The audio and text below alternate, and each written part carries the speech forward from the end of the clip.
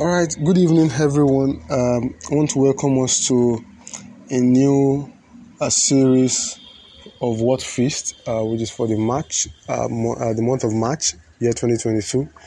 I trust that the previous month was a splendid one. It was a time of refreshing indeed in God's presence. And I pray that for every one of us under the sound of my voice, also who has been following these teachings so far, I pray that our life will not remain the same in the name of Jesus. I pray that we will indeed experience a transformation. I pray that indeed we would go out of whatsoever stage that we are in into a better and a greater stage in the name of Jesus. And I pray that even as we continue to dig deep in God's word, that our life will be transformed to a point that even we ourselves will be amazed in the name of Jesus. Thank you, Father, because you've answered. In Jesus' mighty name, we have prayed. Amen.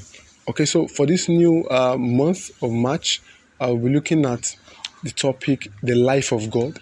And the anchor scripture for this month is Ephesians chapter 4, verse 18. And I'm going to be reading from verse 17 down to 18, which says, "This I say therefore, and testify in the Lord, that ye henceforth walk not as other Gentiles walk, in the vanity of their mind, having the understanding darkened, being alienated from the life of God through the ignorance that is in them, because of the blindness of their heart." Okay, I'm going to dwell more on verse 17 for today, and I trust that the Holy Spirit will bless our hearts. Verse 17 says, "This I say therefore, and testify in the Lord, that ye henceforth walk not as other Gentiles walk, in the vanity of their mind." It's interesting to note here that it is possible for a believer to walk even as unbelievers. It is possible even for a regenerated soul to walk as unregenerated soul. It is possible even for an individual who claims to have the life of God to walk as dead men. It is possible because whether a believer or an unbeliever, whether a regenerated soul or an unregenerated soul, what controls or charts the course of the human life is the mind. As long as the inhabitants of the earth had one language and conceived a particular goal in their mind, even God himself said, no one can stop them from achieving that which they set their mind to do. And that tells us the power and role of the mind in achieving a particular goal. If we must see the life of God at work in our life, we must understand that the mind cannot be neglected. God told Joshua that thou shalt meditate in the law, in this commandment, in the book of the Lord, day and night, okay, that thou mayest observe to do according to all that is written therein, and then you shall have good success.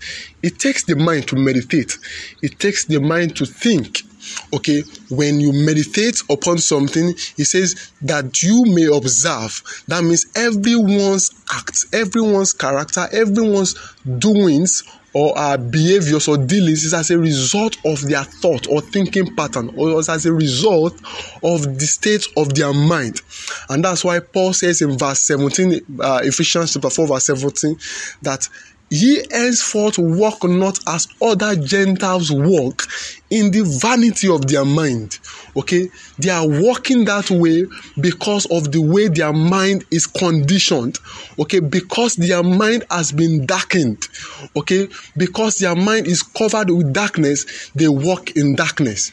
Because of the way their mind is conditioned, they are set or conditioned even to walk in that particular way.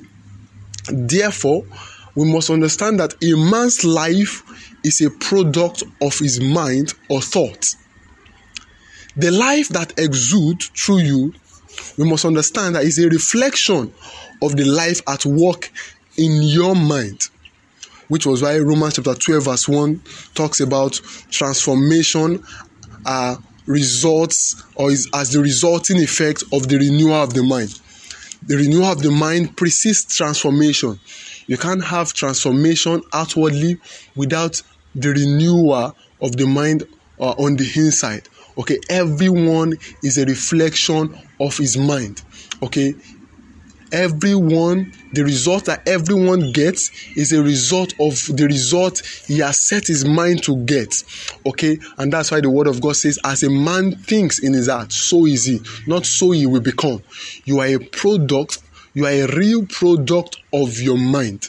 And that's why the word of God says that we must guard our heart diligently, for out of it comes issues of life. Out of it flows issues of life. What you are today is a function or a product of what you thought yesterday.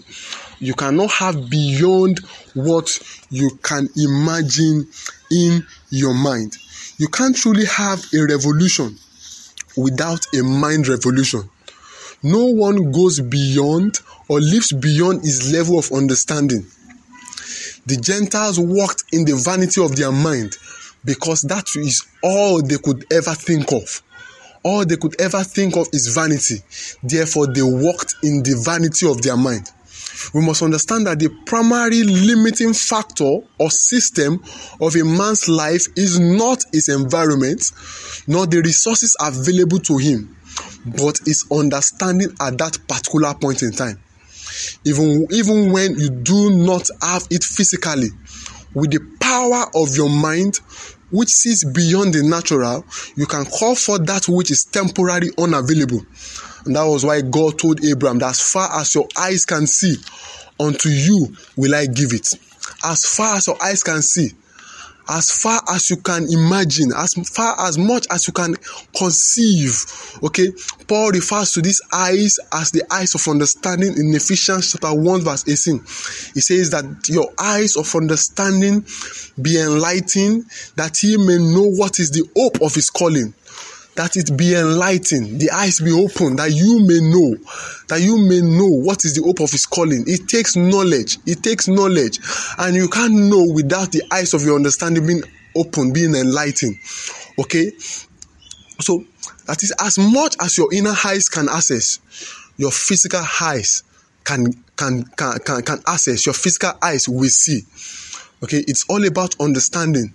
No man can rise above the level of his understanding. Therefore, to lead us out from the bottom right up to the mountaintop, where we would not be it, but rather be a shining light. To really be a shining light, to really manifest the life of God, because the whole creation awaits the manifestation of the sons of God. To really manifest that life, that Zoe, the life of God, that eternal life that was given to us at new birth. Okay, the Holy Ghost was given to us to teach us all things. His primary assignment is to launch us into the deep things of God, which engenders us to see the reality of the divine nature. Why? Because until you see it, you can't have it. Until you can see it in your mind, until your mind can handle it, you can't see it. Whatsoever your mind cannot handle, your hand cannot handle. A life that you can't see yourself living in your mind, you cannot live it out in reality. And that's why our mentality matters a lot.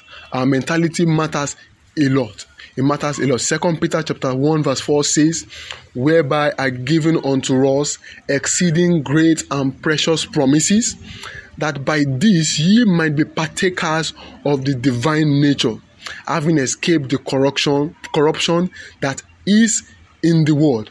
Okay, so we must see it in the world to be a partaker of it. You can't partake of something that you can't see. You can't. Okay? You can't. John said that it talks about we cannot but speak of the things which our eyes have seen and our hands have handled. They didn't handle it until they saw it. Okay? They had to see it first before they could handle it. You are not permitted to handle what your eyes can't see. Your eyes of understanding, what you can't see, you are not permitted to handle it. I know as children of God, we've been imparted with the life of God at new birth. I also know that our spirit at new birth was transformed and renewed, because the word of God says in the book of Ezekiel that he shall take out of us the heart of stone, the stony heart, and give us a new heart, a heart of flesh. I'm also not oblivious to the fact that we've been blessed with all spiritual blessings in heavenly places, according to Ephesians chapter 1. But it is as far as your eyes can see. It is our understanding that qualifies us for the reality of it. Proverbs chapter 21 verse 16 says, he that wanders from the path of understanding will remain in the congregation of the dead. Salvation is not enough to get you out of the congregation of the dead. And that's why, like I said at the beginning, so many believers are living as unbelievers. So many regenerated spirits are living as unregenerated. Why? Because their understanding is unfruitful. He that wanders from the path of understanding would remain, even though he has been called out of light and out of darkness into his marvelous light, he will remain in darkness. He will remain in the congregation of the dead. That you are saved is not enough to get you out of the mess the natural man or the fleshly nature has gotten you into. You must contend for spiritual understanding. 2 Timothy chapter 2 verse 15 says, study to show yourself approved unto God, not unto man, until God approves of you, until he sees you are qualified or capable to handle a blessing, he won't release or pour it out onto you. As much as we need the new wine, except we do away with the old wine skin, or except we die to self, just like we discussed in the previous month, talking about the crucified life. And I will encourage us, for those of us who have not listened to the tapes, the teachings, please go back to listen to it. Because except we die to self, except we do away with the old wine skin, God will not pour out to us a new wine. Because God is not a waster. God doesn't waste resources. God doesn't pour water into baskets. God is not ready to invest in a place that won't bring out profit. Okay? God has invested in you because he believes so much in you. He expects so much profit. He believes so much in you. He knows that you can work with it to get to produce, to bring forth fruit. Okay? God is not a waster. God will not pour out to us a new wine if the old wine skin has not been done away with. Okay, and that's why that verse continues in 2 Timothy verse 15. It says that a workman that needs not to be ashamed, rightly dividing the word of truth. We must understand that the only way to escape shame, the only way to truly represent Christ and the kingdom of God is by studying. Okay, is to have the God kind of mentality. God expects us to have the mind of Christ. According to 1 Corinthians chapter 2 verse 16, which says that who hath known the mind of the Lord, that he may instruct him. But he continues and says, but we have the mind of the Lord. We have the mind of Christ. Therefore, because we have the mind of Christ, we can be instructed by him. We can be guided by him. We can walk like him. We can command the same result that he commanded. Because without his mind, you can't accomplish his feat, talk less greater feats. Rightly dividing the word of truth, not interpreting it according to your own understanding, but allowing the Holy Spirit to reveal the mind of God to us. Not saying what you want the scripture to say, not interpreting the scripture your own way, but allowing God to pour into us, listening carefully, hearkening to the Holy Spirit, accepting what God intends to say to us, accepting what God to say to us, accepting what God wants to say to us. Okay, so briefly, as I round up, because it takes understanding, it takes the mind, the engagement of the mind to truly walk in the reality of the divine nature. It takes the engagement of the mind. God didn't give man the brain or the mind just to lie fallow there, but God gave us the mind so we could explore the benefit, the blessed. There is something called the blessings of the mind. And that's why Joshua chapter 1 verse 8 expects us as believers to meditate, to engage the mind by thinking, by meditating, by putting it through rigor of thinking on the word of God.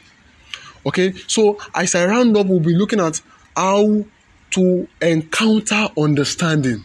What must I do to encounter understanding? What must I do for my mind to be fruitful? What must I do for me to see the life of God at work in me? Number one, separate yourself. Isolate yourself. Proverbs chapter 18 verse 1 says, through desire, a man having separated himself seeks and intermeddles with all wisdom. You can't produce desirable character going with the crowd. To be distinct, you must decide to stand out. Don't stand in with them. Get out of the crowd. Isolate yourself. Get seated with the one who can change you inside out. It's so amazing that believers, read all kind of materials, do all kind of work with all kind of people except godly materials and godly people. Okay, isolate yourself, separate yourself. Your seeds germinate after a period of isolation. For a seed to truly bear fruit, it must isolate itself. It must be ready and willing to isolate itself from every other thing. So isolating itself, staying in the ground for a period of time before a new life could bud forth or could come forth. You can't be careless about living and encounter understanding. Understanding doesn't just jump on people. It is a result of consecrated heart search for answers. Isolate yourself. You want to encounter understanding, separate yourself. Lock up yourself indoor, read, study, isolate yourself. Stay away from distractions. Shut off the TV. Isolate yourself. Number 2, study. Daniel chapter 9 verse 2 says that I, Daniel, understood by books, not by video games, not by movies, not by African magic. It's so many Christians have taken the salvation of their soul with levity that they don't care about what they even watch. We are so contented, we are so relaxed that anything goes, that we are so cold that even anything scares us out, scares us away. And that's why so many Christians, when they come across any challenge, the next thing that comes to their mind is to call their pastor, to run helter-skelter, seeking for a prophet that is not even lost. When God in his word have said that he has made us kings and priests unto our God. When even in his real fact, in his real sense, at salvation, we've been reconciled back to God. We've been given the opportunity to stand before the throne of grace. Study, not watch TV. There's nothing wrong with TV, but how much of your time do you give to your self-development? To self-development. Daniel said, I understood by books. Study long enough. Don't be tired of it. The more you dig for knowledge, the more you find, the more understanding you get. It's so important to understand that you can't understand what you don't know. To understand, therefore, you must stand on knowledge. Proverbs 15 verse 14 says, the heart of him that understands seeks knowledge. Take away knowledge from a man, then I will show you a foolish man. A man who isn't studious will end up being stupid. Okay?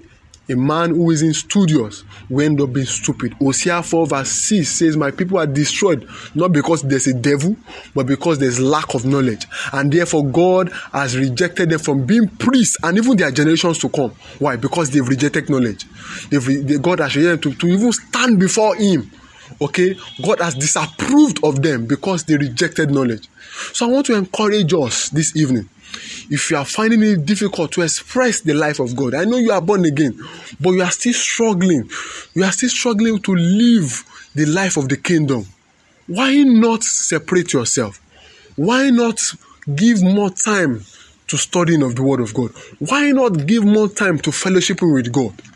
And I pray that as we consider these things that God has revealed to us, has pointed out to us with the help of the Holy Spirit tonight, I pray that we will experience a change, we will experience a transformation in the name of Jesus. Father, we thank you once again for tonight. Thank you for your word that you've sent to us.